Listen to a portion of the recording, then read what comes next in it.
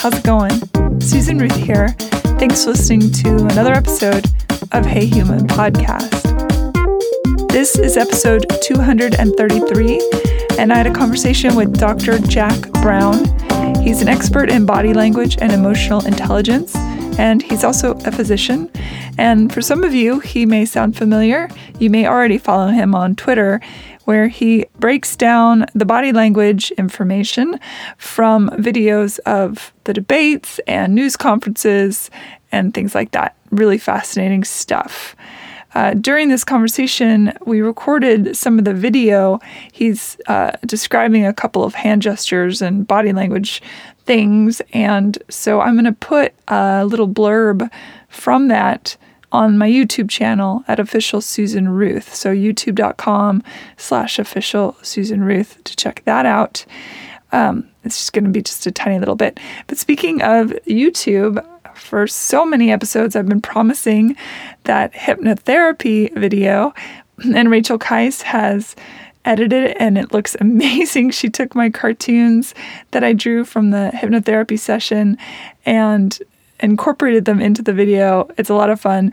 I don't know if you remember, but I mentioned that the experience was about an hour and a half long, but Rachel managed to get it down to about 6 minutes just for a nice informational, and I'm narrating it. So it's a lot of fun. So if you're interested in that, also go check out the YouTube channel at Official Susan Ruth. I want to mention a podcast that I have discovered that I like and that I think you would like too, because it's along the same lines as this one. It's called Bloom with Chelsea Rose, so definitely check that out. I am going to be at the Seattle Film Summit, and by at, I mean in, and by in, I mean on Zoom.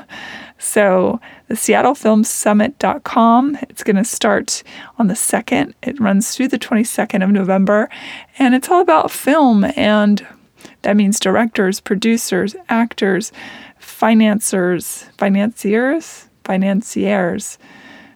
people in finance. How about that? I'll say it that way.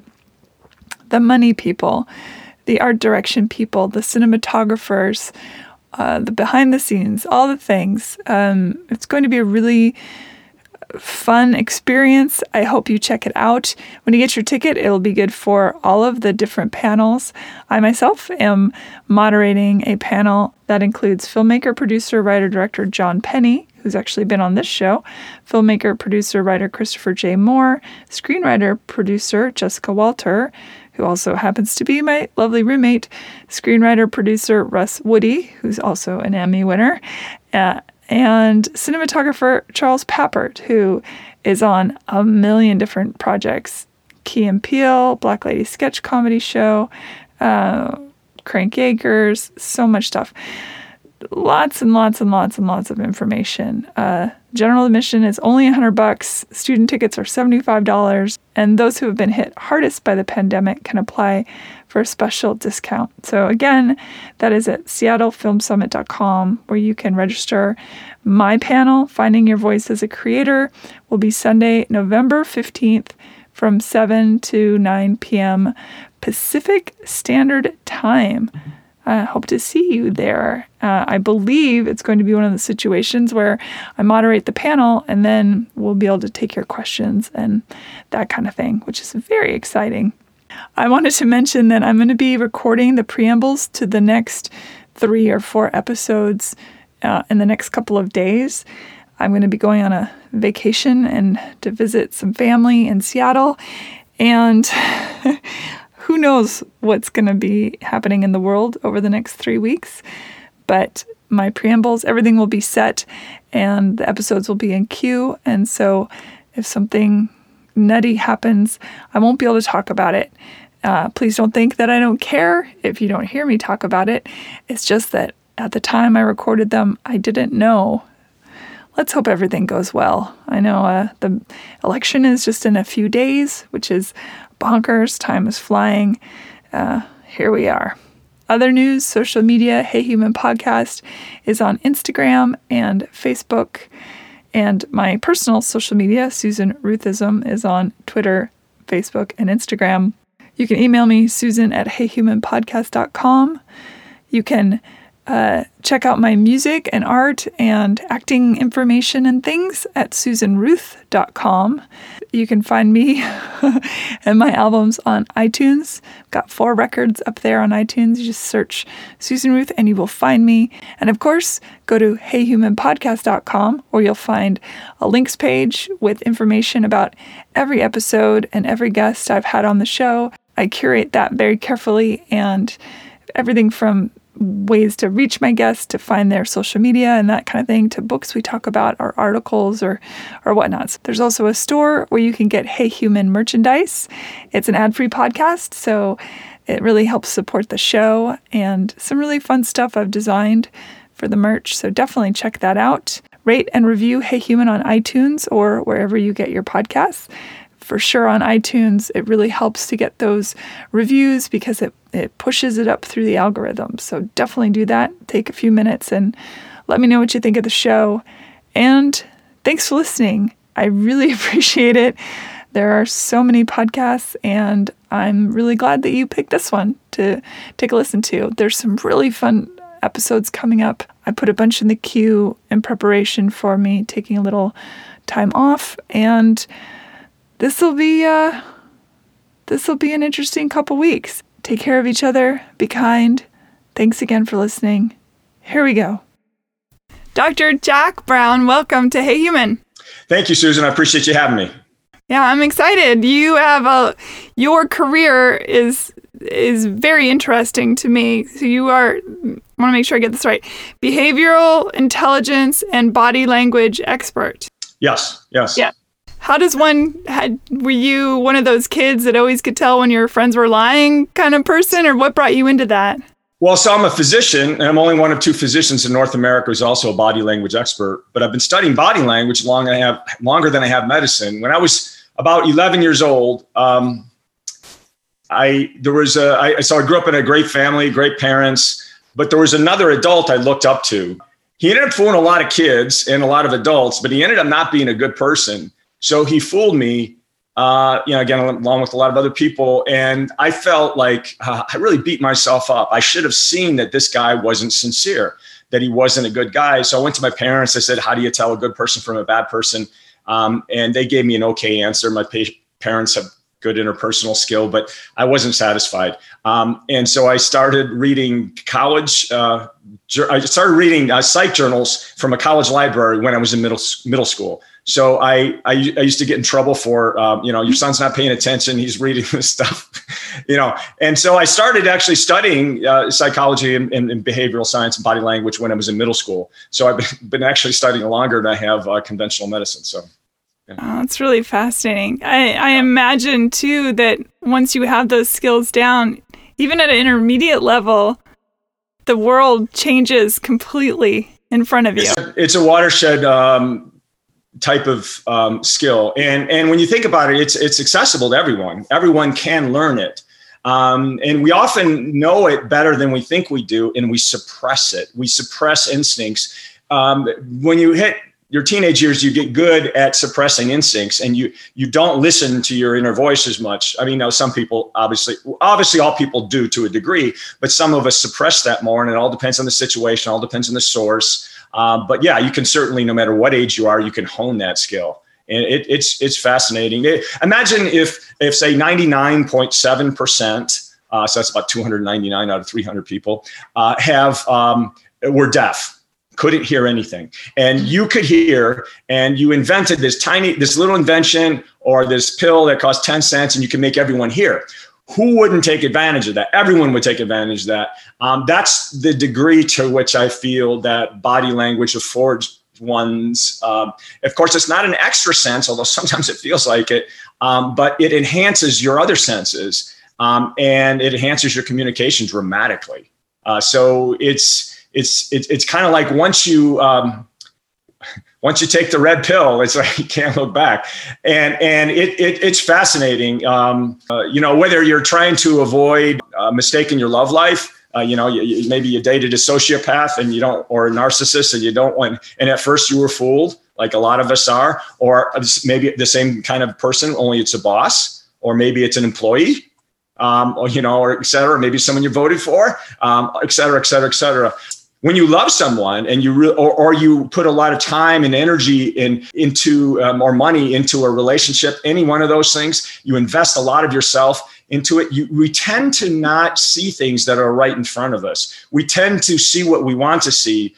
And so we aren't objective. The opposite is also true. Say, pick someone you can't stand, and you might artificially criticize them more about certain things, or see things, bad things, and maybe they're really bad anyway, but you see things that aren't there because you're artificially criticizing them. Body language is an objectivity tool. As human beings, we're inherently biased. We don't see things in an objective sense. So it's an objectivity tool, and you want to see things as they are, not as you want them to be, if you're, trying to operate in the real world. Well, it brings up an interesting point. So for you, you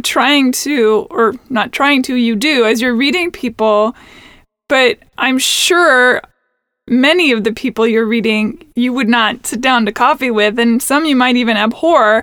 How do you get out of your own way in those instances? Are there such rote mannerisms that across the board that people have that supersede biases? Or when body language is classically taught in a real strict sense, you say, okay, this body language goes along with this thought feeling. And I say thought feeling, kind of like the thoughts and emotions, or kind of, I kind of amalgamate that into one. So this particular body language on the face or on the rest of the body goes along with one thought feeling or one thought emotion. And this one goes along with another.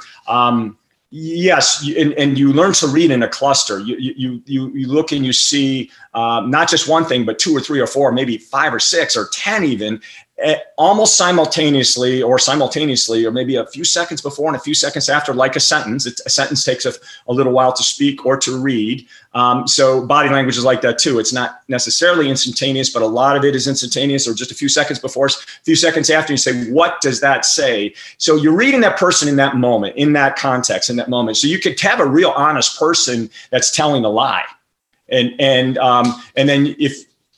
then if you don't see the gestalt, you say, oh, that person's a liar. I don't want to date him, or I don't want to date her, or I don't want to be hired by him, or I don't want to hire her, etc. You might say all that, but so that's telling you in the moment. There are patterns to look for that tell you the overall, the gestalt. What is this person's overall personality footprint? Do they have a footprint of a sociopath? So you can see an honest person that's pretty honest when they're lying, and maybe make a false judgment. But you also, what's a liar look like when they are not lying in this moment, but they're an overall really pathological liar, but they're not telling a lie in this moment. So how do you spot that? That's a fascinating thing. And so if you look for insincerity tells, so people who are chronically dishonest will have those insincerity tells even when they're not lying in this moment.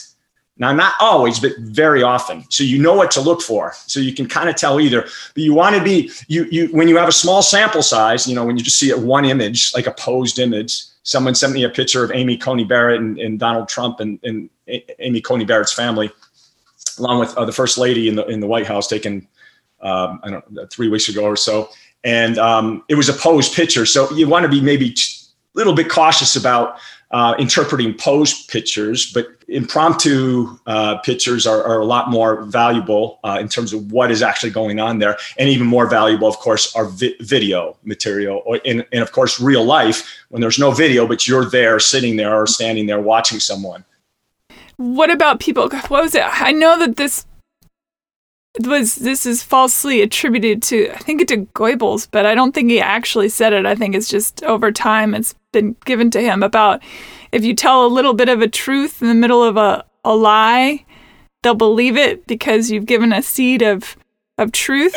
That's definitely a truism. So I work with, so one group of clientele I work with sometimes are office holders that are already holding office. I'm real select about the people that I work with are running for office or running for re-election, maybe, or running for the first time.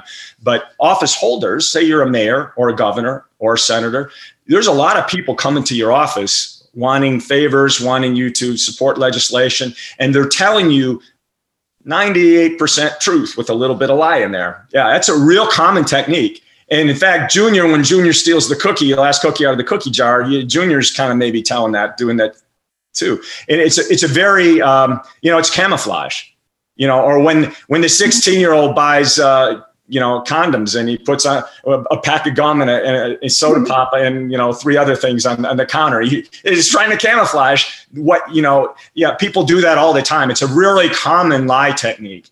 And, you want to be able to spot the nonverbals that go along with that. And of course, lying isn't the only thing where that body language tells you. Sincerity, again, is greater footprint. What about affection?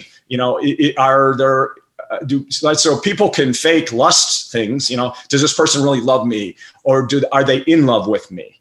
Or maybe this person's trying to date me because they think my dad has money or I have money. They're after power, or maybe they're really dangerous. So there's a threat assessment. Threat assessment is typically given for, physical danger, which of course is important. And by the way, always trust your instincts. When it comes to physical danger, the possibility of physical danger, always trust your instincts. You should learn to trust your instincts with everything, even if there's not a physical danger component, but particularly when there's physical danger.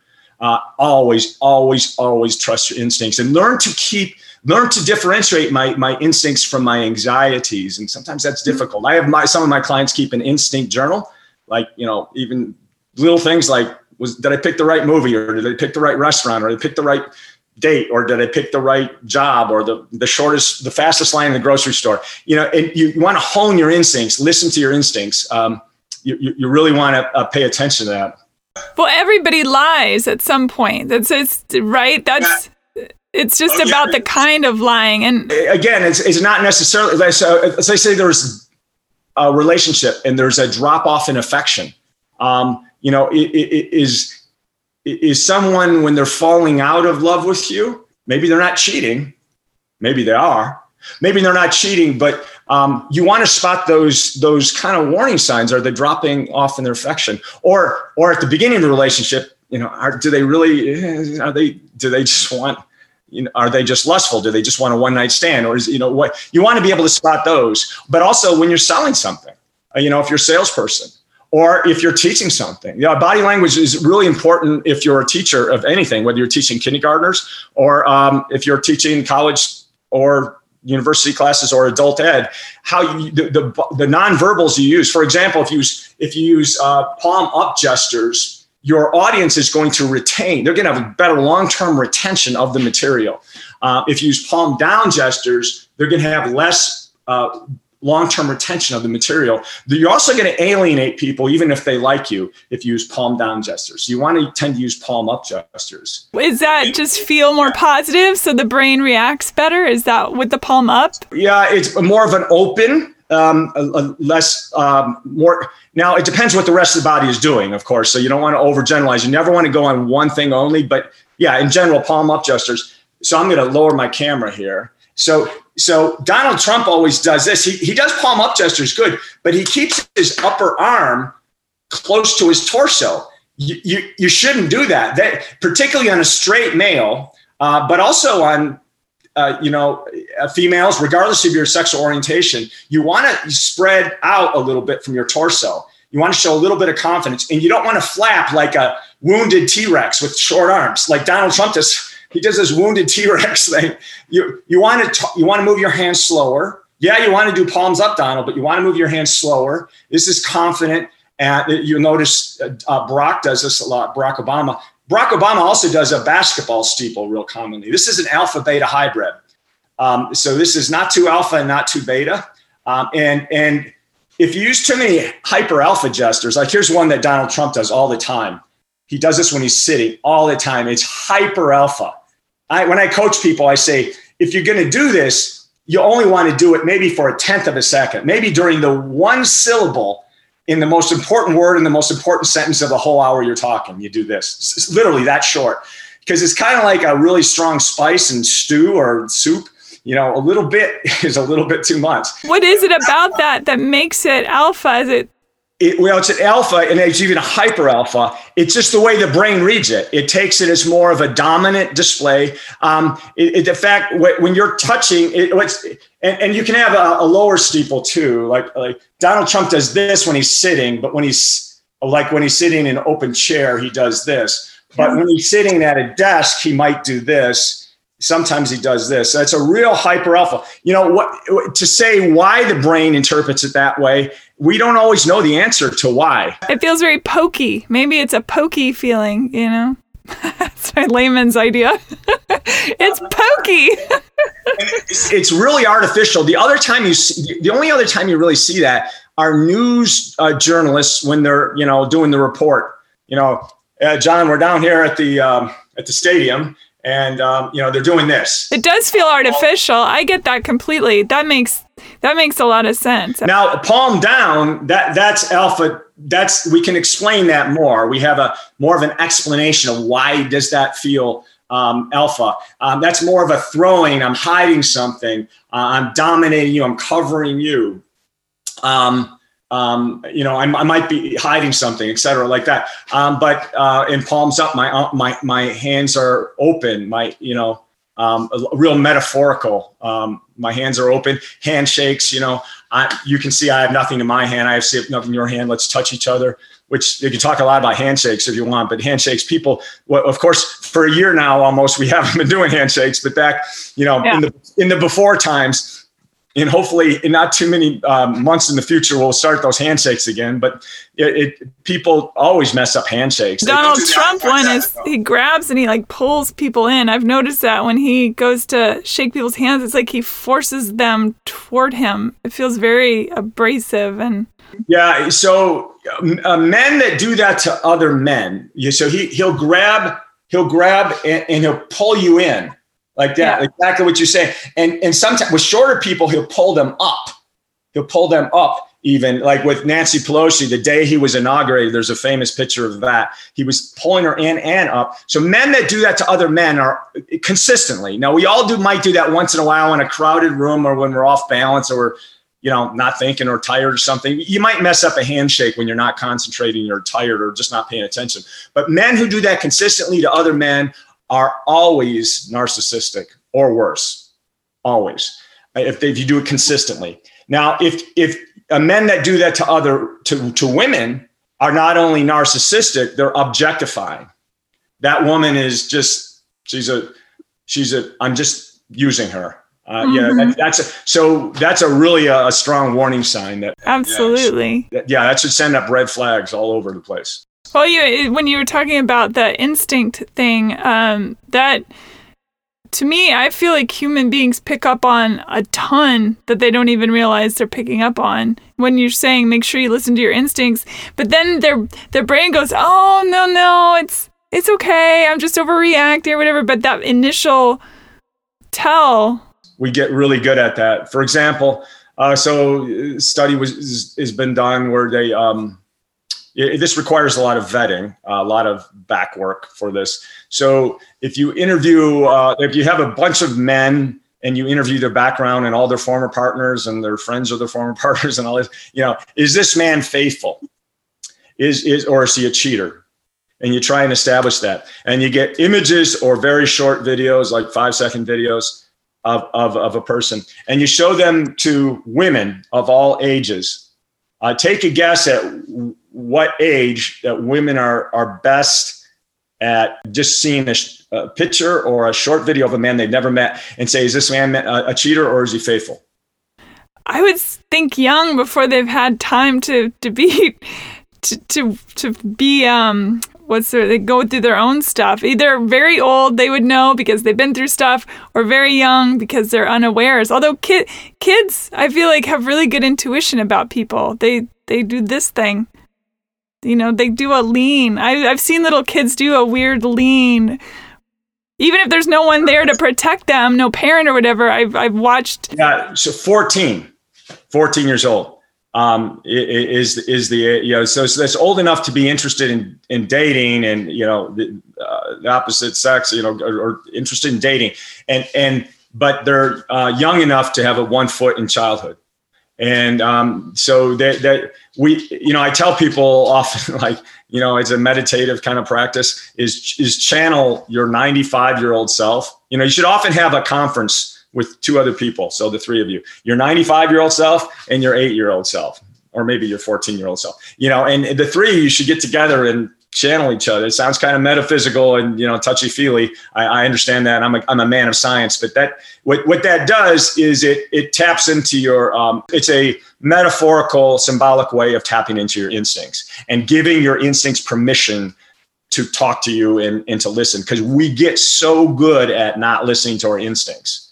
Even very learned people. And in fact, a lot of times the learned people are best at suppressing their instincts, and formally learned people, but the people with less formal education are better at listening to their instincts. And that also holds with body language. People with a lot of formal education tend to be poorer at body language. People with less formal education, but they might be just as smarter.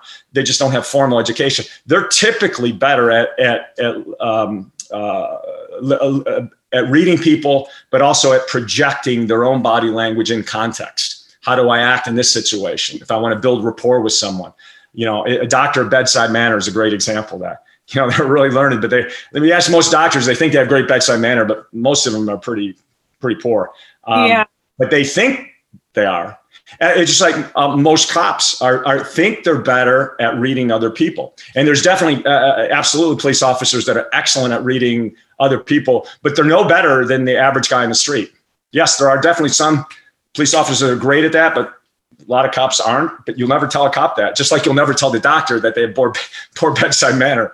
Attorneys are like that too. And people that are hyper alpha in their profession, they think they're really good at it, but they're often not.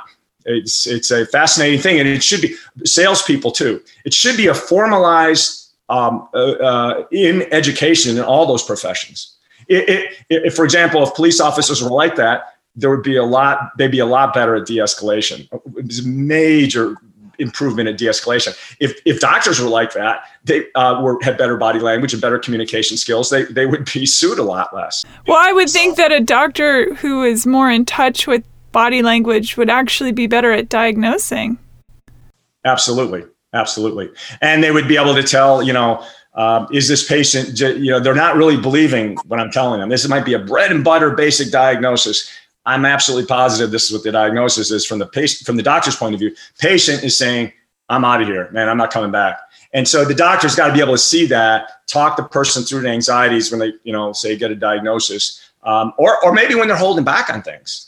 When they're holding back on symptoms and they're, doctors sensing for some reason they're holding back on symptoms, you got to be able to sense that. And one thing I tell physicians is you always have to have a scribe in the room to do data entry, whether it's an old fashioned chart or the computer. Have them over there. You focus on the patient. You're going to get sued less. You're going to bond more with the patient. You're going to enjoy your day a heck of a lot more. You got to do that. Yeah. Well, I can tell that it excites you when you talk about it. You get very, if I was going to be reading you, I can tell that that's something that you're very passionate about, which I think in any instance, if something gives us passion, that is the thing we should be pursuing, obviously, if we're lucky. Yeah. You should be able to have the wisdom enough to listen and have the courage enough to leap. I'm curious about mirroring. I know that, especially with salespeople, I know that they're taught, if you mirror, if he touches his face, you should touch your face and all that kind of stuff.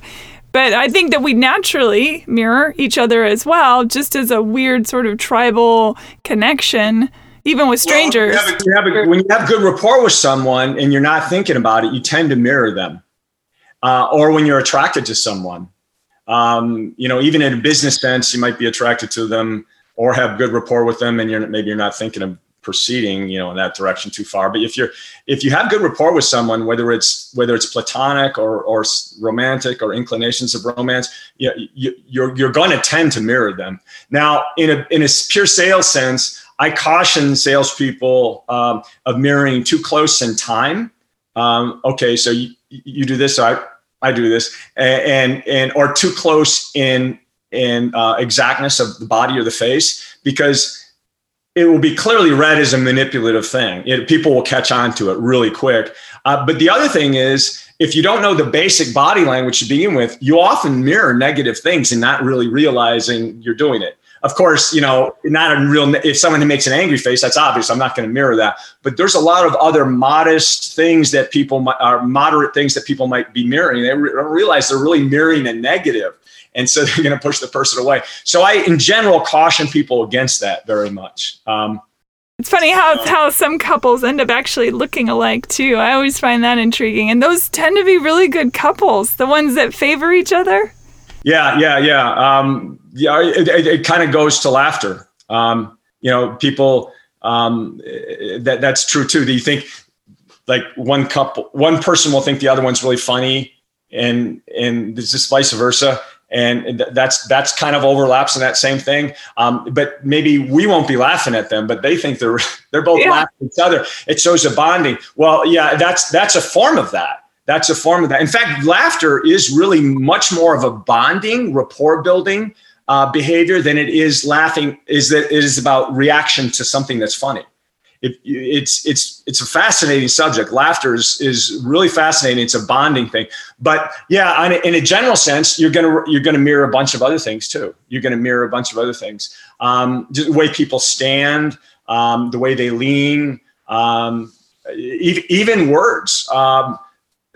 For example, if you use the word children and I use the word kids, I might choose to use your word children. They're somewhat synonymous. Although it's interesting, the word children tends to have more affection towards it than the word kids, a little less affection. But I should use your whatever your synonym is. Also, de-escalation. So you can kind of use it in a reverse sense. Say you're with someone that's really getting upset, and so their words are louder, and if you just talk quieter, so you're using the of course verbal. This is not nonverbal purely, but and you use calmer face and calmer body. They will de-escalate. So you just use calmer words and quieter words, but also de-escalate in your body. I've even had some clients where what they'll do is someone will be real confrontational with them, and then they'll just stand shoulder to shoulder with them. You can't get it's like funky kind of in your face. Almost, you can't. You don't want to do it all the time because sometimes it kind of gets people laughing too much / almost insulting. You can kind of do that too much. But if you just stand shoulder to shoulder with someone, they almost can't get mad at you. You could be at Sky Harbor International Airport in Phoenix, and the concourses are like a mile long. You can see someone from the other end of the airport, and you see two guys, their torsos are facing each other. And you can tell from before you see any detail, those guys are probably confrontational. You get close and you see that. So when you shake someone's hand or you first greet them, even if you've seen them 100 times, you want to your feet pointed right towards them, your hips, your shoulders, your head, and you want to greet them like this. Your eyes, and you can when you first meet someone again, or you first see them, even if you've seen them 100 times or 1,000 times before, you still want that eye contact. And it's one of those times where you can look a little bit longer, especially during a handshake, where any other times it might feel a little bit starish, like you're staring.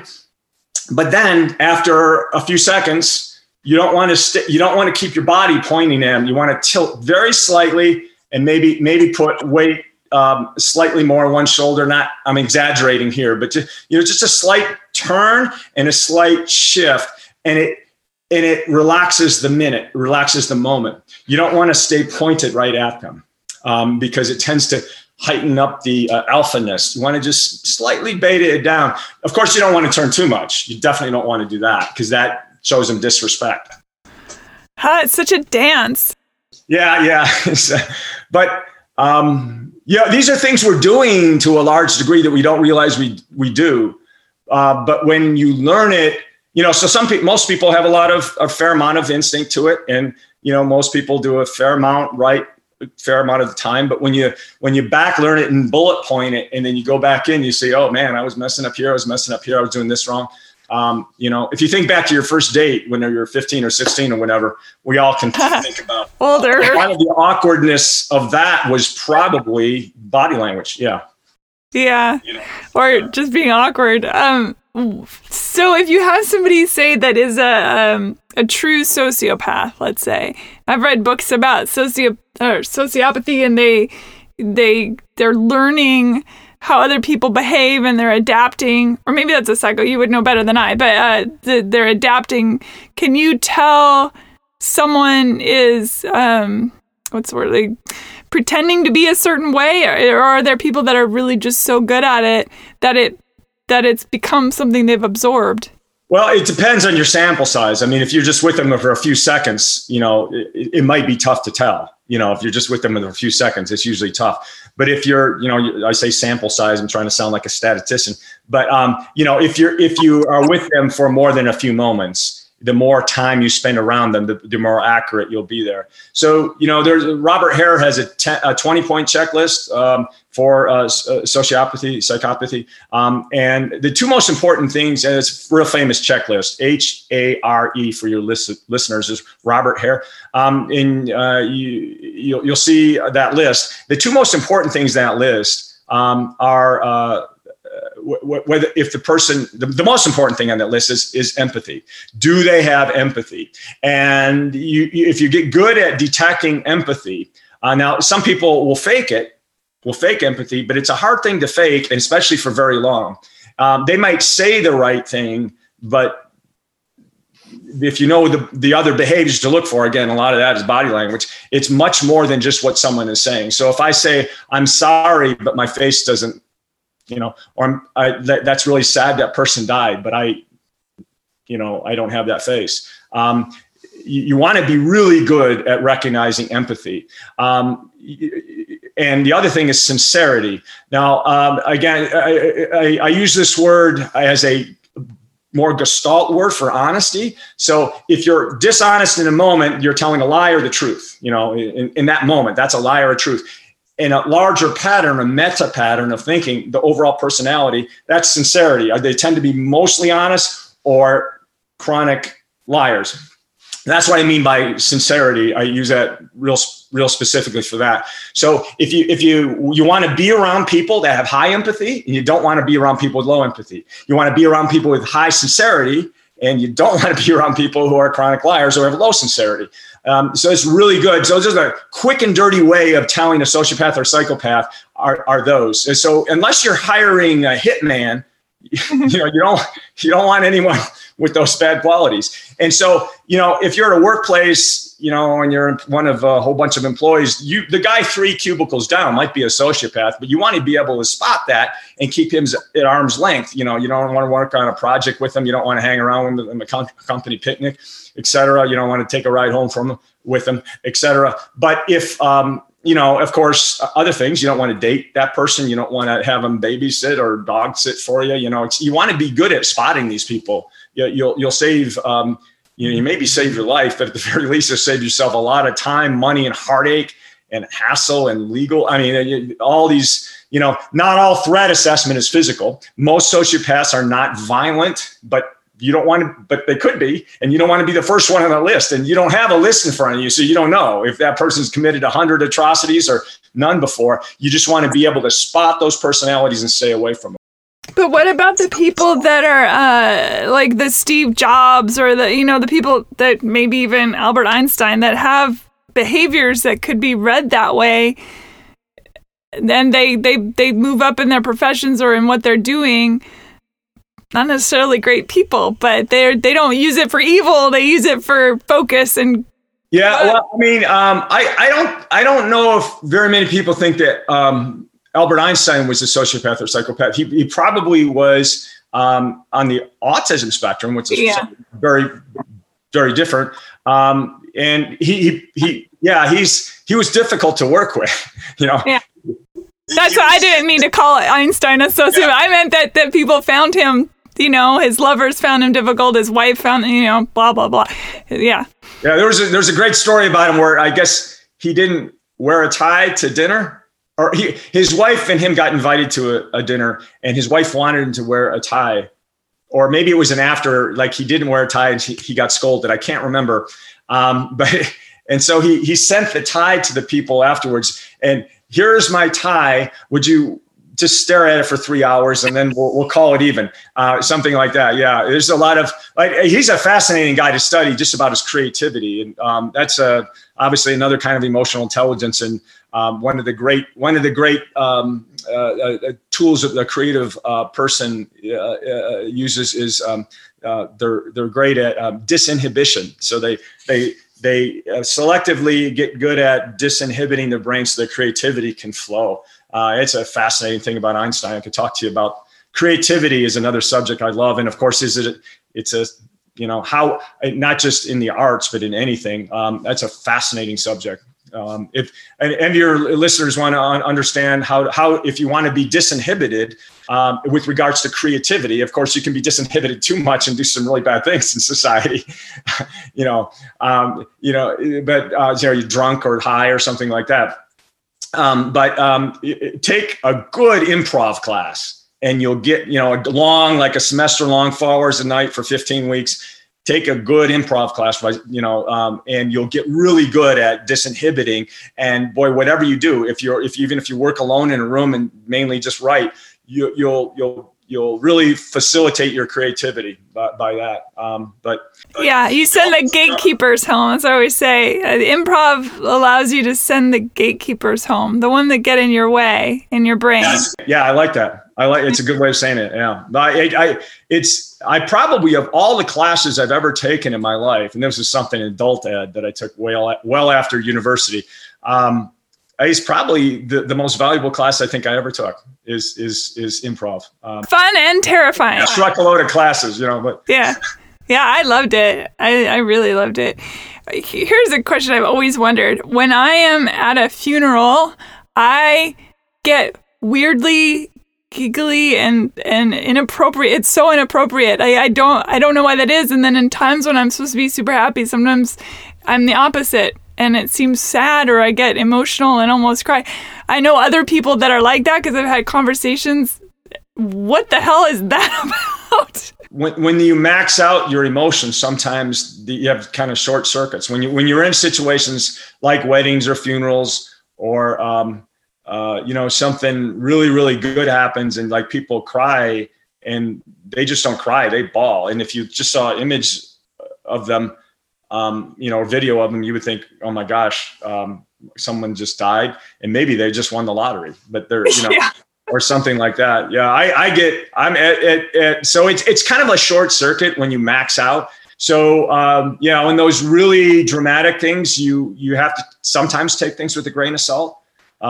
So if we went to a funeral together, I would be like crying my eyes out, and you'd be laughing, and like people. I do also cry. I would make that clear to everyone. I do cry at funerals, but I have been known to weird, and it's a weird thing where you can't stop. For me, I've experienced that where I remember very specifically, I went to my best friend in high school. Her stepfather died. It was terrible. I mean, it was terrible, obviously. And I remember being in the pew at the church, and something struck me, and I could not, I was shaking. I'm sure everyone thought I was crying, thank God, because I couldn't stop that weird laughter thing. Here's a trick to do during those times. You can, of course, reach in your pocket and pinch the heck out of your thigh or something. But another thing to do is picture yourself in physical danger. Picture someone coming at you with a chainsaw, picture yourself in physical danger, and you'll get, you'll probably suppress that emotion. That's good advice. Whenever I have to have a colonoscopy and I have to drink a gallon of that stuff, that's the only way I will go down. I picture myself in physical danger, and then I can tolerate that awful, awful feeling. But if, in other situations, if you got to be a strong imagery, have a strong imagery of danger in front of you, and then, or an awful, awful scene that makes you sick in a film, play that in your head. Then maybe the giggles will stop. So that's something you can kind of do, steal that memory from a really sad scene in a film, or a really awful, scary scene in a film. because you already got the sad. Thankfully, that's only happened a couple times, but it has happened. I'm like, oh my God, I'm a crazy person.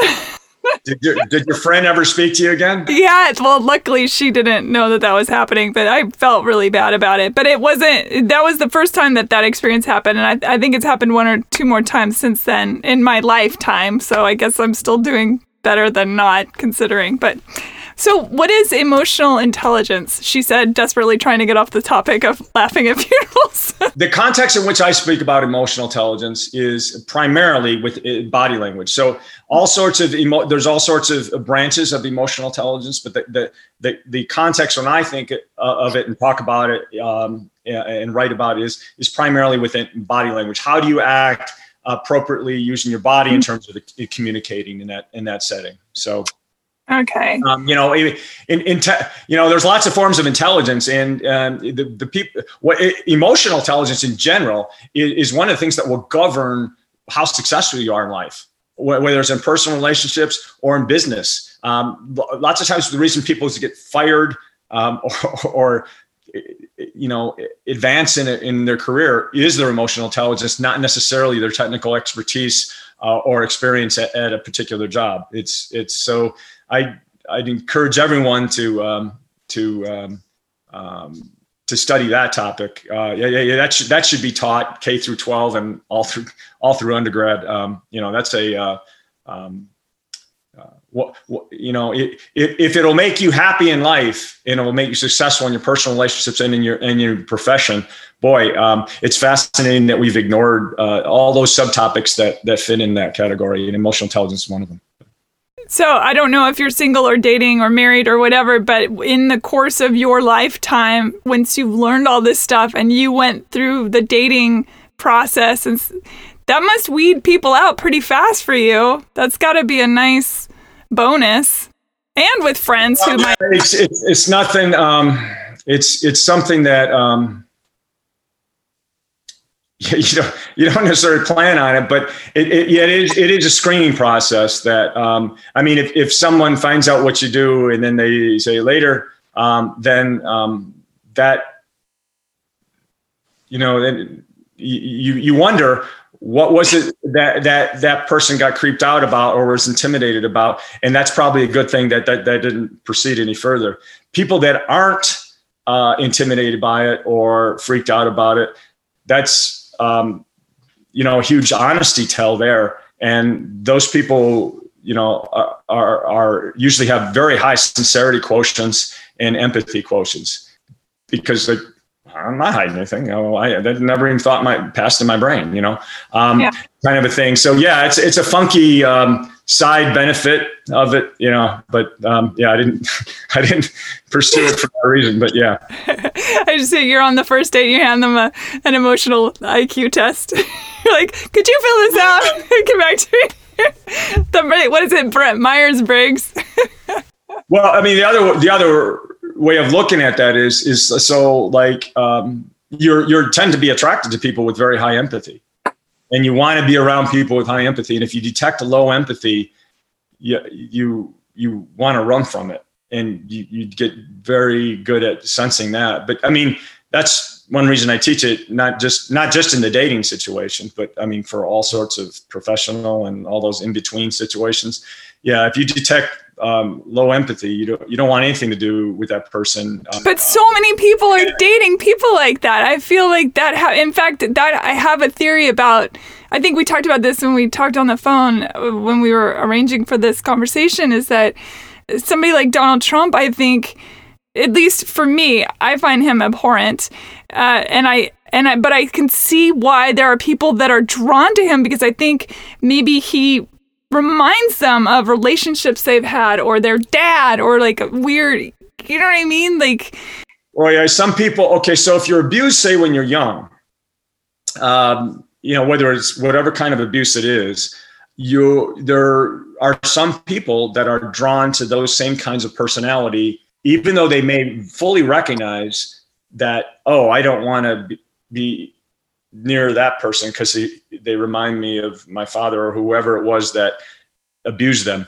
But yet they often align with those people. And it's ironic in a lot of ways. But yeah, that is a tendency. So that might explain why some people are fascinated or drawn to Donald Trump.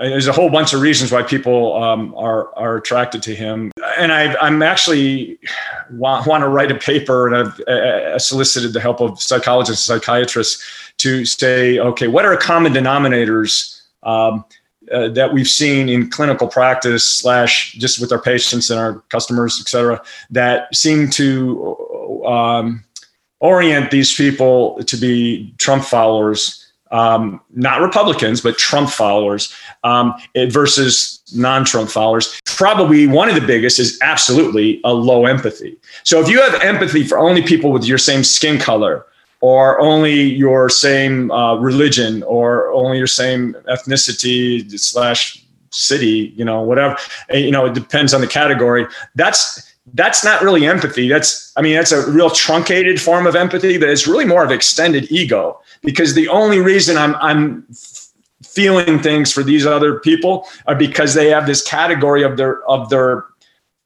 personality or their behavior that is like mine. If you have empathy for people that don't look like you, don't pray like you, you'll never see the other side of the planet, et cetera, those people, you're very different than me. So that's a really a much more full form of empathy. That's true empathy. Again, the other one is really not full empathy. There's degrees to everything, but more like tribalism.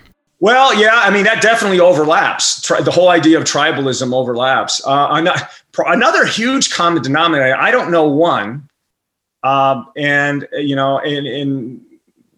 don't know one Trump follower who I would say is self-actualized. I think about Maslow's hierarchy of needs, Maslow's triangle. Highest is self-actualization. I don't know one. I think that might be the most common denominator. Now, empathy is in there too, but self-actualization might be easier to identify. Those Venn diagrams overlap, but it might be easier to identify. Does this person seem self-actualized? You can kind of maybe assess that easier than assessing empathy sometimes. I know those are two common areas. People tend to also look at the world the Trump followers tend to look at the world in false dichotomies. Black or white, left or right, good or bad. They don't see shades of gray. People that see shades of gray tend not to like Donald Trump. People that see things as black and white, and I'm not talking about the races, although, racial things, but although that is one of those categories. I'm talking more metaphorical when I'm saying black and white. But all those categories, whatever it is, they don't see the gray zones on any issue. They see things as either one of two extremes. It's called false dichotomy thinking, and false dichotomy worldview. They also tend to be drawn to Donald Trump. People that need a strong man are really tend to be drawn to Donald Trump. Or people who want to be one. I feel like there are many people that look at him, who follow him, who want to be able to do the things that he gets away with doing, and, grab them by the pussy or be this outlandish person that seems to be able to get away with so much. I think that for example, when the thing about the taxes came out, I was like, oh God, they're going to love that, because they'll be like, yeah, I want to get away with, who doesn't want to get away with just paying $750 in taxes? Of course, but no one really is going to do that because it's not right. But he is sort of the epitome of, it doesn't matter whether it's right or wrong, I'm just going to do it. And I think there are people out there. What else did you say about Mr. Zuckerberg? He's a great example as well. He's a lot like that too. He's a trip though, because I feel that Trump's face says so much, whereas Zuckerberg's face he's got to be on the. They're both sociopaths, but the one has a different. Zuckerberg has more of the mask. He seems like he's wearing a mask, a physiologic living mask. It's creepy. There's very little variation in his facial expression. Trump has hyper expressions of his facial expression, but he still has relatively little variation in another way of thinking. In other words, the things that he does, it's kind of similar to someone that doesn't have very much vocabulary. this is a limited vocabulary, but they shout the words, and and it seems like they have more variety because they're shouting a lot. And so body language wise, what's the analogy? He still has a relatively limited body language vocabulary in his body and in his face, but he does dramatic work and dramatic facial expressions, and particularly like say when he's talking. If you move his mouth and freeze frame the video, any given video, when he's saying a word, and you try and emulate that, you go, this extreme mouth expression that he has at this moment isn't necessary for the word he's saying, even at the volume that he's saying it. He exaggerates his facial expressions. And people that do that, that's a sign that they perceive themselves to be alpha. If they're talking to one person, or if they're talking to a room full of people, or if they're talking on TV, they perceive themselves to be alpha. People that hyper exaggerated facial expressions, but those same people, say something that it was not quite of, not all the way at the top of the food chain, like that's not a good metaphor, but they say you had, someone like Mr. Silver, the NBA commissioner. I've noticed him before when he's talking to NBA players. He does that. He does that hyper alpha facial expression. But I've seen him before talking before Congress, and he has a more of a normal facial expression because he's talking with people who are other alphas, and he doesn't perceive them to be subordinate to him. He perceives the basketball players to be subordinate. Man, yeah, it is weird to see somebody like Mark Zuckerberg, how even when he's saying something that you can tell that to him it's something that he's feeling, I can't see it at all, really. Even the way he blinks is very strange. I mean, I don't want to shame anybody. It's strange to see that. Yeah, he's not as good as he thinks he is, but he's definitely good at fooling most people. Yeah. Yeah, it's a funky feeling. You feel like you're seeing Jason, With the mask, you mean? Yeah. I mean, it's like, yeah, he's very, he's got, some people might say he's got a blunted affect. I think a lot of that is practice, though. In other words, if you saw him in private, he might have a lot more variation in his facial expression, but he puts on a good mask in certain situations. I just watched, so actually on Twitter, when I watched your analysis of various videos that were posted, especially during the debates or Trump speaking or Amy speaking or any of that stuff, and I was like, oh, that's really, really interesting. And then I looked up interviews with murderers, basically, where they bring them in for the first time into the questioning room or interrogation room, and the detectives are asking. And after reading all these different tweets of yours, I'm like, oh my God, I see that. It's really wild. Once you start to see it, you can't unsee it. Yeah. There's a ton of those. I got to take those in small doses because they're hard to watch when you can stare into the abyss too much, and when you see those evil people. But yeah, there are absolutely a lot of signs. One, who is that guy? He's serving a life sentence or several life sentences. About 10 years ago, he murdered his pregnant wife. I think it's Laci Peterson. Yeah. Peterson. So here's one. Here's a fascinating one that came out of it. So his Laci's mom was being interviewed. I don't remember her first name, but she was being interviewed after the fact. And one of the things that she revealed is that, and this is a super red flag, that it's if you ever hear this in a friend or a friend of a friend, you gotta warn him. He did not want to touch his pregnant wife's abdomen. He didn't want to feel the baby move. That's bizarre to me. As a father myself, that's such a bonding experience. That's just not bizarre to me. That's bizarre to everyone. If you hear that, at the very least, that father's going to be a crappy father if he hangs around. With a real high percentage, he's probably not going to hang around. He's probably going to split.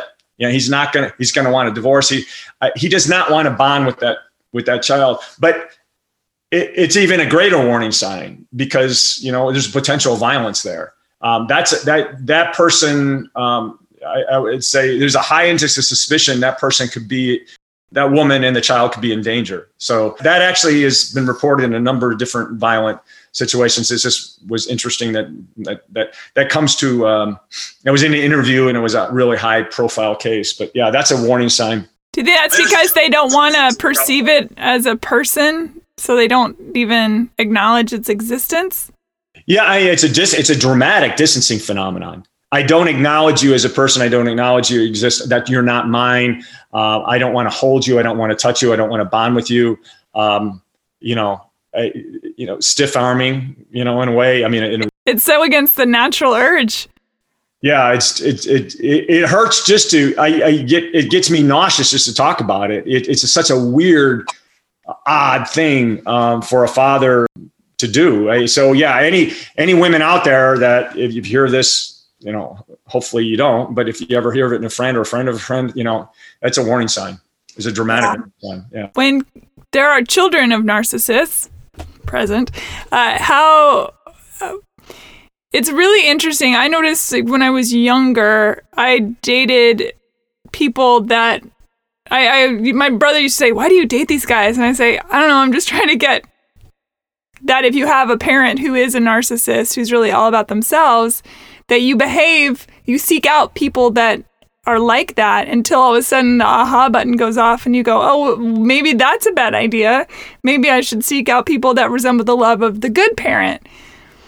But what are the chances that people get out of that rut, Yeah, a lot of clients, a lot of people that approach me are either in relationships with a narcissist or a sociopath, or suspect they are. Often they are, or they've been through that and they don't want to make that mistake again. So, hey, I fell in love with a sociopath, or I'm in this relationship. I think this guy's a sociopath. And they want someone to validate that. And then, once an expert says, yeah, it sounds like that's I have a very high index of suspicion, or that absolutely is, get out of there. They want it. It makes sense if you're in a situation where you're not sure you want to leave, but you haven't been through this before. Yeah, you want to seek out someone who you want to be sure of something before you make a major life decision. Absolutely. But yeah, we all get fooled, and you want to be able to spot that. You want to be able to spot that behavior. And the key thing, the key thing is empathy. I mean, there's a lot of different behaviors, but that's the key thing. Narcissists have varying degrees of empathy. It's usually pretty darn low, but they can have some. Sociopaths are even lower, it's virtually non-existent, and the psychopath has none. That's a rough generalization, but most of the time, a sociopath has just little glimpses, and usually they're faking it. But a psychopath is none. So a sociopath is a product of the environment, and a psychopath is a more genetic. That's a person's born that way kind of a thing. But from a final common pathway, when you see a person in their 20s or 30s or 40s, et cetera, you won't necessarily know which one it is, and they could be just as bad. Either one of those categories you don't want to be around. So if they're a sociopath, maybe I'll give them a chance. You don't want that. Sociopath or psychopath, you want to stay those people, and a narcissist as well. That's one notch better, but still awful. You don't want to be around a narcissist. And I think once you understand that, it makes it, I think you start seeing it quicker and quicker, which is great. Yeah, that's what experience does. So all sociopaths are narcissists, but not all narcissists are sociopaths. Oh, interesting.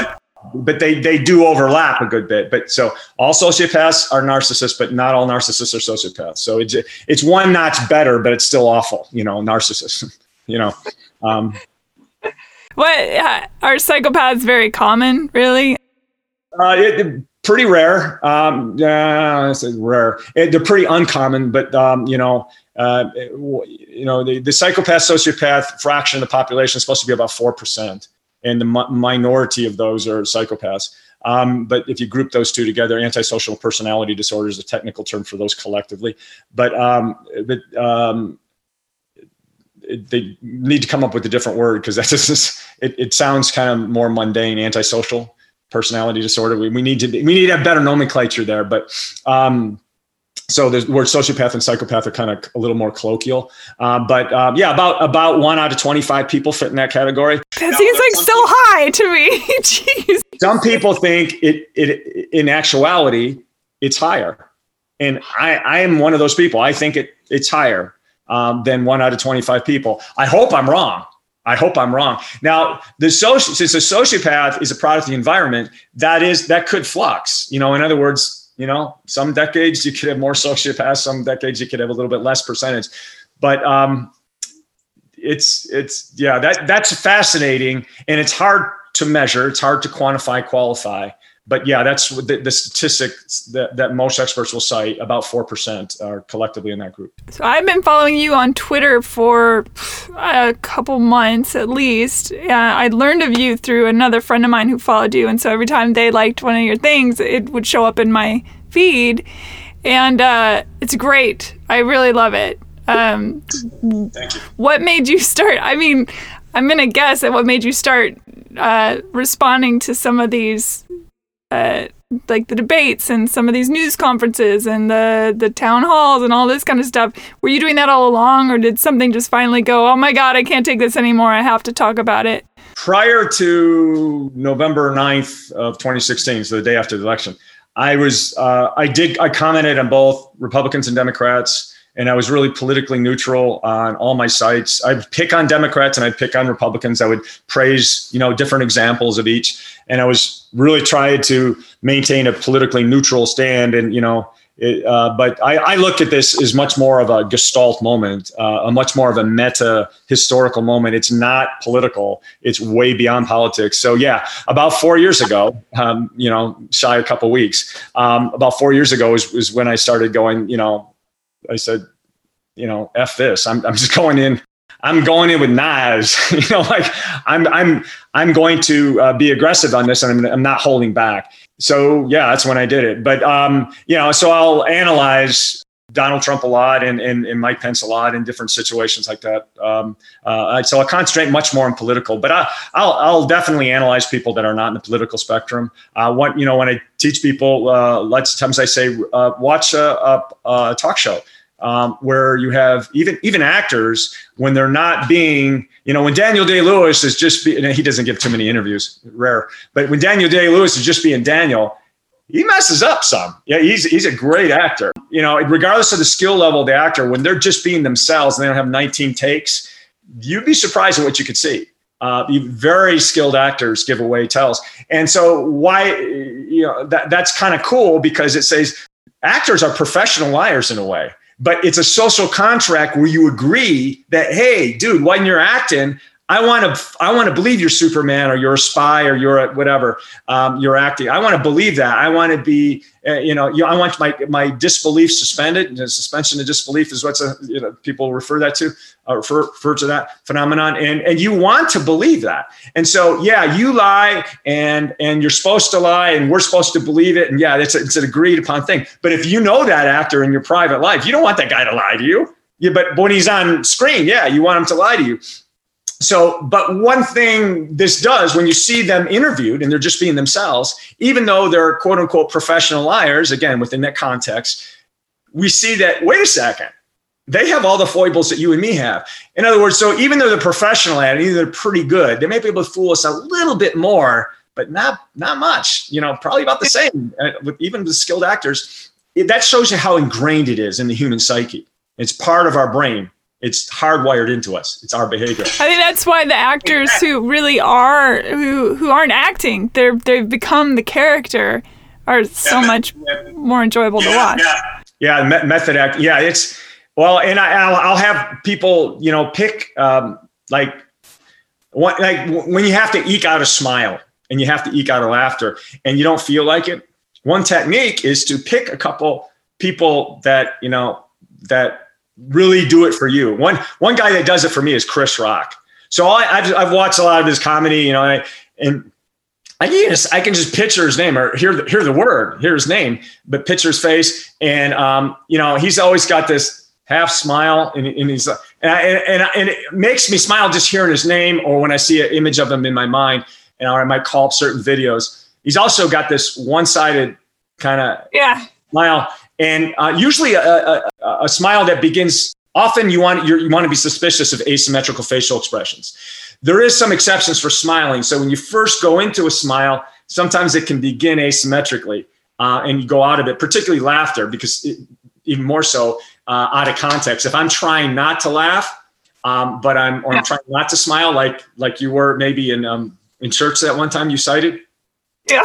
You may be able to do it with one side of your mouth, but the other side of your mouth is kind of break it free and kind of laugh and smiling.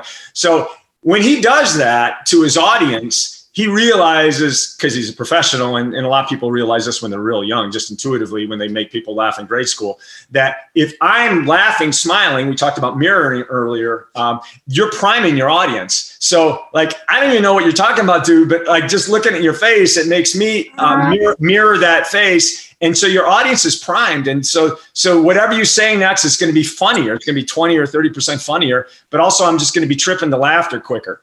And so if you do that, picture whatever comedian works for you that really gets you just thinking of their image in your head or what you've watched a lot of, pick that person that works for you and you'll be able to recall that, and that will, pull up that smile. Another thing is when you have to smile, maybe in a more reserved way, but you don't want to break out necessarily laughter, although that certainly helps. Always, always, always smile with your eyes. You don't want to smile with your mouth first. You don't even want to smile with your mouth and your eyes at the same time. So begin smiling with your eyes, and your mouth will follow. The caveat that I would put there is don't think about doing the cheese thing at all. Just pull your jaw backwards. So anyone that's listening to this, like, smile with your eyes, and don't try and make a concave up, classic, stick man drawing of a smile. Pull your jaw backwards. By pulling your jaw backwards, once you've already smiled with your eyes, pull your jaw backwards, it'll go right into a smile. It almost feels like you're falling down. It feels so easy and natural. But even more basic than that, if you smile with your eyes and try not to smile with your mouth, you'll smile with your mouth. It'll just kind of come in. It'll kind of tease it into it.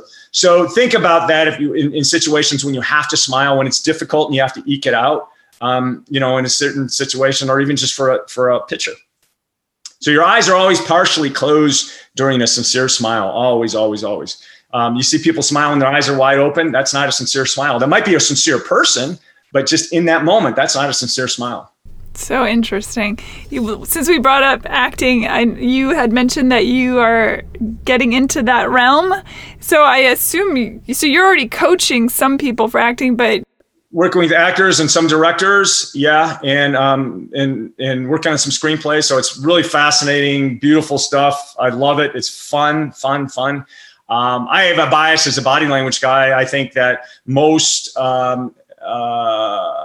I think a lot of directors should do more close-ups, and there's certainly directors that do a lot more close, than others. But it requires higher acting skill, and maybe a few more takes. Some people don't want close-ups of their face, but those are neat body language motion moments, and you end up projecting. If you're good, you end up projecting more. The audience will bond more with you as an actor, and more with the film. You'll drive home that emotional moment more. So I don't think there's enough close-ups. And so I bias myself in that direction. That's one of my, but yeah, all sorts of course, the rest of the body has body language too. It's not just the face. Pound for pound, the face has more than the rest of the body.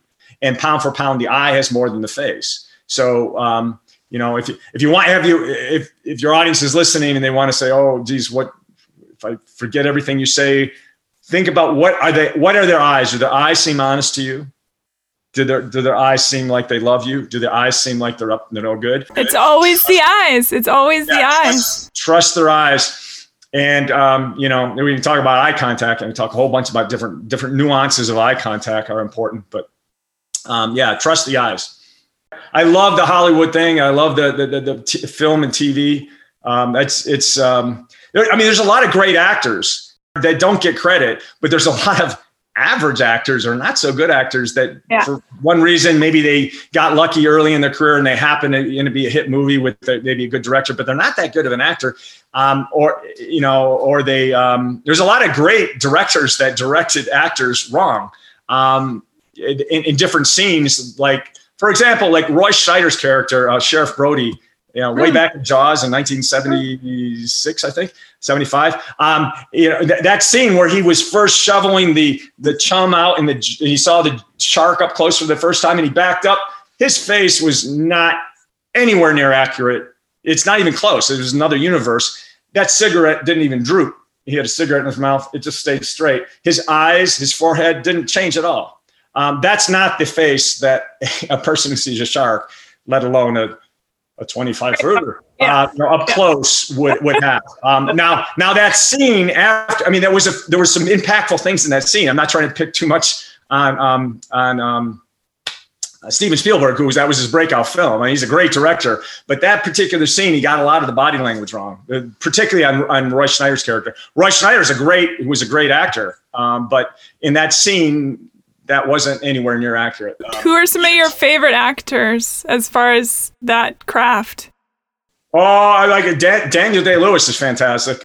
The lady who played C.J. Craig. Oh, I love Allison Janney. She's the best. She's a master. She blows me away. Yeah, that whole cast was fantastic. But she's like savant. Yeah, she's fantastic. And by the way, I was at some of my friends came into town to do a show, and she was there and she was dancing and stuff. She is beautiful in real life. I know she always does the characters where she could be kind of funny or whatever. Not that CJ was obviously a beautiful woman, but in real life, stunner. Yeah. I'd love to know her and I'd love to meet her and say hyper smart. I think she's probably hyper.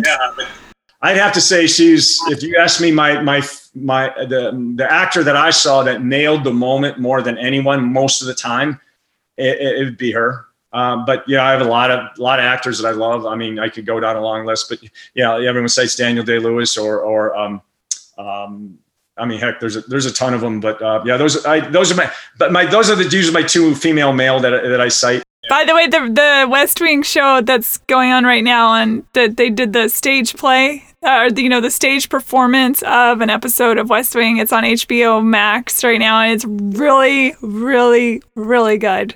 Which episode was it? It's Hartsford Landing is the one they did, the voting one, where there's 20 some odd or 40 some odd people in this little town of Hartsford Landing, and they're all waiting up till midnight to.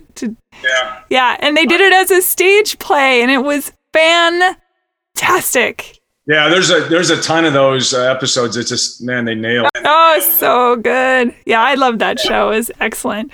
That's really going off into the deep end. There is so the idea of method acting, we talked about. You can just talk West Wing. I'll do a whole. I know. It's so good.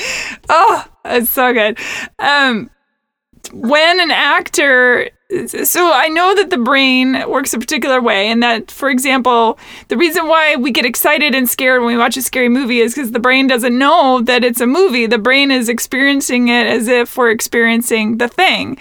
So I'm always curious of actors who, let's say method actors. Daniel Day-Lewis is a great example because his extremes of characters, when he plays someone dark and twisty, is his brain sudden? Is there a point of no return?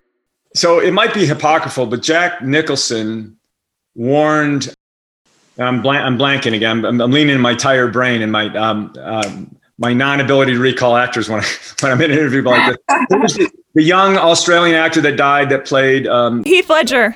Yeah, Heath Ledger. I loved him. Excellent actor. Jack Nicholson supposedly warned Heath Ledger. He said, "Be careful. I know you're a method actor. This is a dark character. Be careful." So, of course, Heath Ledger died of drug overdose, but not in a classic sense because it was a multiple drug interaction. And no one of those necessarily would have killed him. But he had the interaction, the total toxic effect of all the drugs, regardless of interaction, is what killed him. And why did he have maybe some depression before that? Yeah, probably, maybe. But But he was taking those maybe recreational or for depression. There was a lot of people. So he did that during the filming. And I think the last scene wasn't able to, there were some scenes they had to modify or with that, or maybe it was the very end and they were able to do most of it anyway. But if you live in that dark area, that dark psyche of you're trying to emulate that that awful person, yeah. So did it make him more depressed? Was it more difficult to carry the weight of that? Yeah. And the other thing is like what I cited earlier. Think of if you need to step it up in your life at a certain scene and be brave or whatever. I've coached a number of different attorneys that confess that there was 2 scenes, particularly My Cousin Vinny. That's a great movie. Where the guy was not really an attorney, even in the film. He was faking he was an attorney, but he really wasn't an attorney. They say that inspired them to go to law school. So, I mean, you can pick different scenes in different films that are really inspirational that, to go to law school, that's a big decision, but that's just a fascinating side story. But you can pick different scenes, like what scene really makes you feel confident when you really need to step it up. There's one, so A Star Is Born, the more recent one with Bradley and Gaga. Yeah, with Lady Gaga, she's backstage and then he surprises her, "Hey, I'm going to sing this song. I want you to come out." She goes, "Oh, no." She gets all afraid. And then there's that moment where she gets this really determined look in her face and really determined look in her eyes, says, "F it, man, I'm doing this. And she gets that's my favorite moment of the film because there's body language bias where I see, okay, she's diving in, a lot like the song that she just sang is kind of the theme of the song that she went on to sing at that moment. But yeah, that determined look. So, you might, if you feel that moment, if you feel that strongly about that moment of the film or you want to watch that might be something that I would call up or someone else might call up at a moment when they need to just take the leap and do something really courageous when they're feeling trepidation or fear. There's all different scenes in movies that really inspire us. And when we watch those scenes over and over and over, we might put a different scene on, or like at the end of Dead Poets Society, when Ethan Hawke's character stands on his desk and says, "Oh, Captain, my Captain." That's a scene where a young person or even an older person would say, he was going against all the peer pressure there and the authority, and he stood on his chair, and and then other guys stood on their chair too, but he had to be the first. So whenever I'm thinking of a peer pressure situation, I might draw up that. So there's that positive. You can use those scenes from film to recreate that emotion in yourself, because you don't realize it, but you're doing a little method acting when you watch that scene over. That's why you like watching that scene, because you get something from it. You recreate that character, that fictional character, at least parts of it, bits of it in your head at that time. So later on, when you've seen that scene like a few dozen times or maybe a few hundred times, if you really like the film, and you can recreate that in your head at those moments just on the fly when you need to recreate whatever that motion was. Go back to those scenes, and that will do the exact opposite of the bad thing with Heath Ledger and in the Depression, or Daniel Day-Lewis when he's playing There Will Be Blood. All the dark characters. And that guy, you do kind of look like him a little bit. I see Daniel Day-Lewis in you a little bit too. Well, thank you. Yeah, he's not the crazy one. Yeah. Hopefully, well, like when he was playing Lincoln, he. Oh yeah. He stayed in character the whole time. When he was off set, people had to dress him as Mr. Lincoln. He had that voice, it's so here's a story. When I was a sophomore in undergrad, I did this project where you had to pretend you were either a paraplegic and go around in a wheelchair, pretend you were blind and go around with either a leader dog or a blind stick. And there was one other one that I can't remember. And then, if you spoke another language, you could pretend you were a foreign student. And it was the first 2 weeks of class. And the object was to write a paper about how people would treat you different. When they perceived you to be, someone different than, how do they treat you different? If they think you're from Germany and you don't speak English, or that you're blind, how do they treat you different?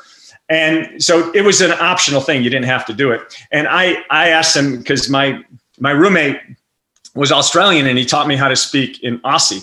And we got to class like 2 weeks earlier. So before school started, he got me speaking Aussie pretty good, and I could speak Aussie pretty good. And I just kept on doing that. And when all the Aussies that I know, when I emulate them, I'm not maybe perfect. If there's someone from Sydney or Perth listening to me, I might not hit it right. But most Americans, I feel most Americans. But when I did that, I can't do a sad Aussie. So I can't do a sad Aussie. I only could do a happy Aussie. So I was not just emulating the accent. I was emulating the people who I knew in my life that were Australian, and they were just really, really happy people. So there was me doing method acting to try and get the Aussie accent down, but I also, without realizing it, was borrowing their positive affect, their joy. They were really joyful people. So I kind of backed in the side door and I said, wait a second. It's a way to get myself in a good mood. I can't do a sad Aussie. So I did. It's a funny kind of story, but it really taught me that, we can use how you can really get yourself in a better mood. You can get yourself in a sour mood or a PTSD. If you re-rehearse the bad thing, you're making that wound over and over and over and over and over and over again. You're ripping the Band-Aid off the wound. If you re-rehearse a positive emotion, whether you went through it, but maybe even when you didn't go through, maybe it's a fictional character you're watching on a film that you've seen over and over again, you're re-rehearsing the opposite of that. So it's really PTSD. You're re-rehearsing the old wound, whatever the wound was, you're reliving it, and you're ingraining it. We can do the opposite. We can take a positive emotion and relive it, and your body and your face will emulate that. Wow, that's a great idea. Use that in the other direction. And of course, you don't have to have a film. You can rehearse things you've lived through that you experienced before. You just relive them over and over and over again. So it's the same phenomenon, but a different direction.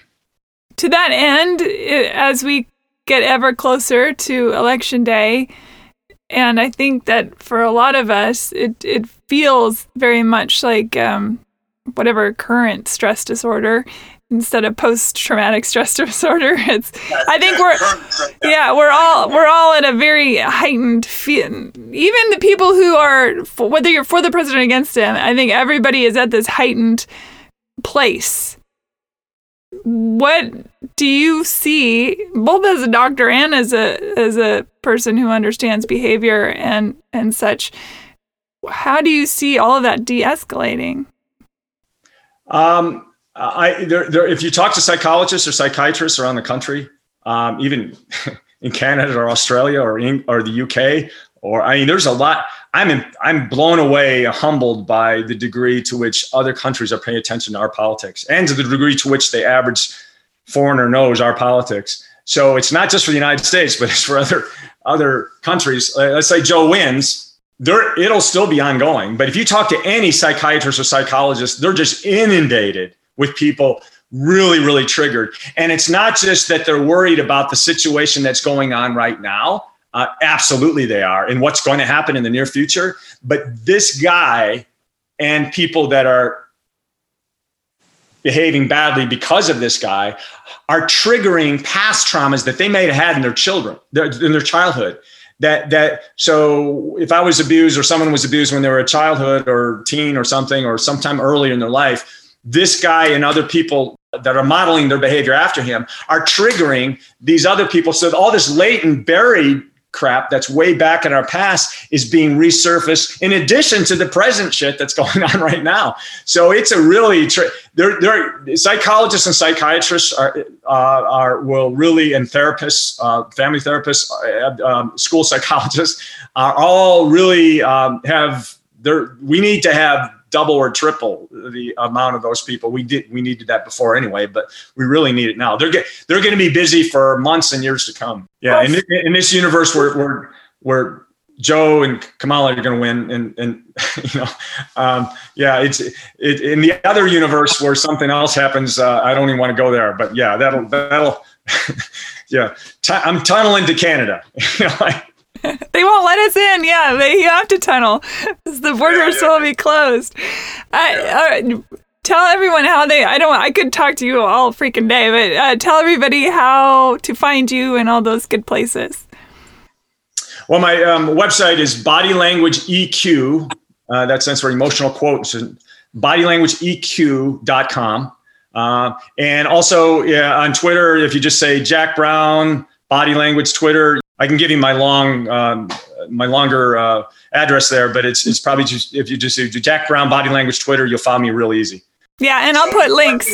Either one of those, and they link back and forth, and Yeah, highly, highly recommend the Twitter. For sure. It's fascinating. Like I was saying, I've done deep dives, not only to your Twitter, but because of that, going into other places, and it really does open up the world to some things.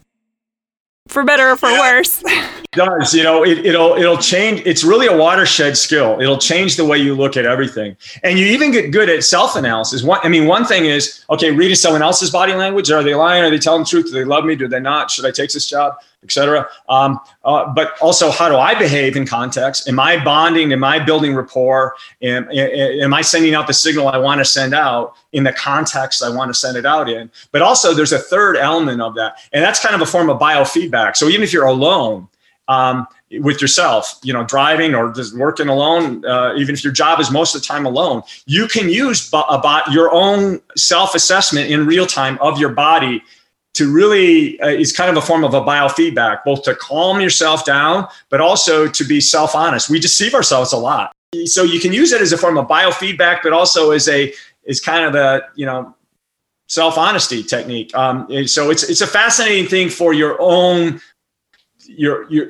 self-improvement, regardless, even if you're around other people. But yeah, most people want it to be able to read other people or to increase their communication skill, Yeah, and if you're aware of the feeling that's coming up in yourself, if suddenly you have a feeling, and then we're taught, don't have a feeling in front of people, so you maybe push it back down. But if you pay attention to that, and then you could say, okay, what is this feeling? I like to anthropomorphize my feelings when I'm having a reaction to something. I'm like, all right, where was the first time I felt that? Usually you can find a link to however you're feeling in the moment to something that happened generally when you're a kid, and sort of have a conversation with the younger version of yourself, so that this is probably way convoluted, but the now person that you are can let that old version of yourself know that they're safe and okay. Does that make sense? Yeah, most people a lot of people have difficulty recalling those. And when did I first feel anxiety? When did I first feel loneliness? When did I first feel, and maybe someone's known loneliness their whole life, unfortunately. But that's a sign of a high emotional intelligence, someone that can recall those first moments when they felt certain things in their childhood. You don't bury things. People that bury different emotions would tend not to remember those times. I feel like it's more, at least for me, I don't know if it's the very first experience of the experience, but it's more like the first time that I remember feeling like that, which may be when, you're 11 or 7 or not necessarily 3 or 4. They really stick out in your mind. Yeah. It's amazing any of us survive, honestly. Childhood can be real tough.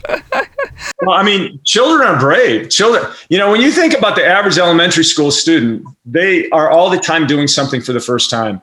And we're saying, oh, don't worry about it. It was okay. I did that when I was your age. But the kid at the time is really, really has a high anxiety about that. You can think back.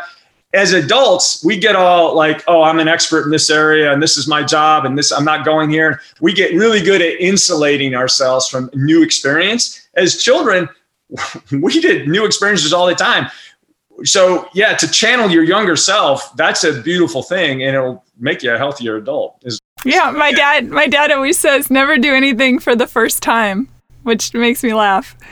Meaning, tell your brain like you've done it a million times before, that. Yeah, well, and that's, even if you've done it once, if you, like I said earlier, if you re-rehearse it like you've done it 1,000 times, then, you might only sunk that one basket, one game winner in your whole life. But if you re-rehearse it a bunch of times, you feel like Michael Jordan or, LeBron James. But same thing getting on stage, Yeah. If you maybe get real nervous, you only been on stage once, and you did good once, but all the other times you did bad. Just remember that one time and re-rehearse it. Yeah, because your brain doesn't know the difference, right? Correct. Yeah. It's a form of self-hypnosis. So. I love that. Dr. Jack Brown, thank you for being on the show. I really appreciate it, especially because I took a lot of your time. So thank you for that. And Thank you. I'd love to come back. And if you ever want to go into any of these subtopics in more detail or. Oh, for sure. Yeah. That'd be great. Thank you. Bye, everybody. Thank you for having me on. Rate and review Hey Human on iTunes or wherever you get your podcast. Take care of each other. Be kind. Love you.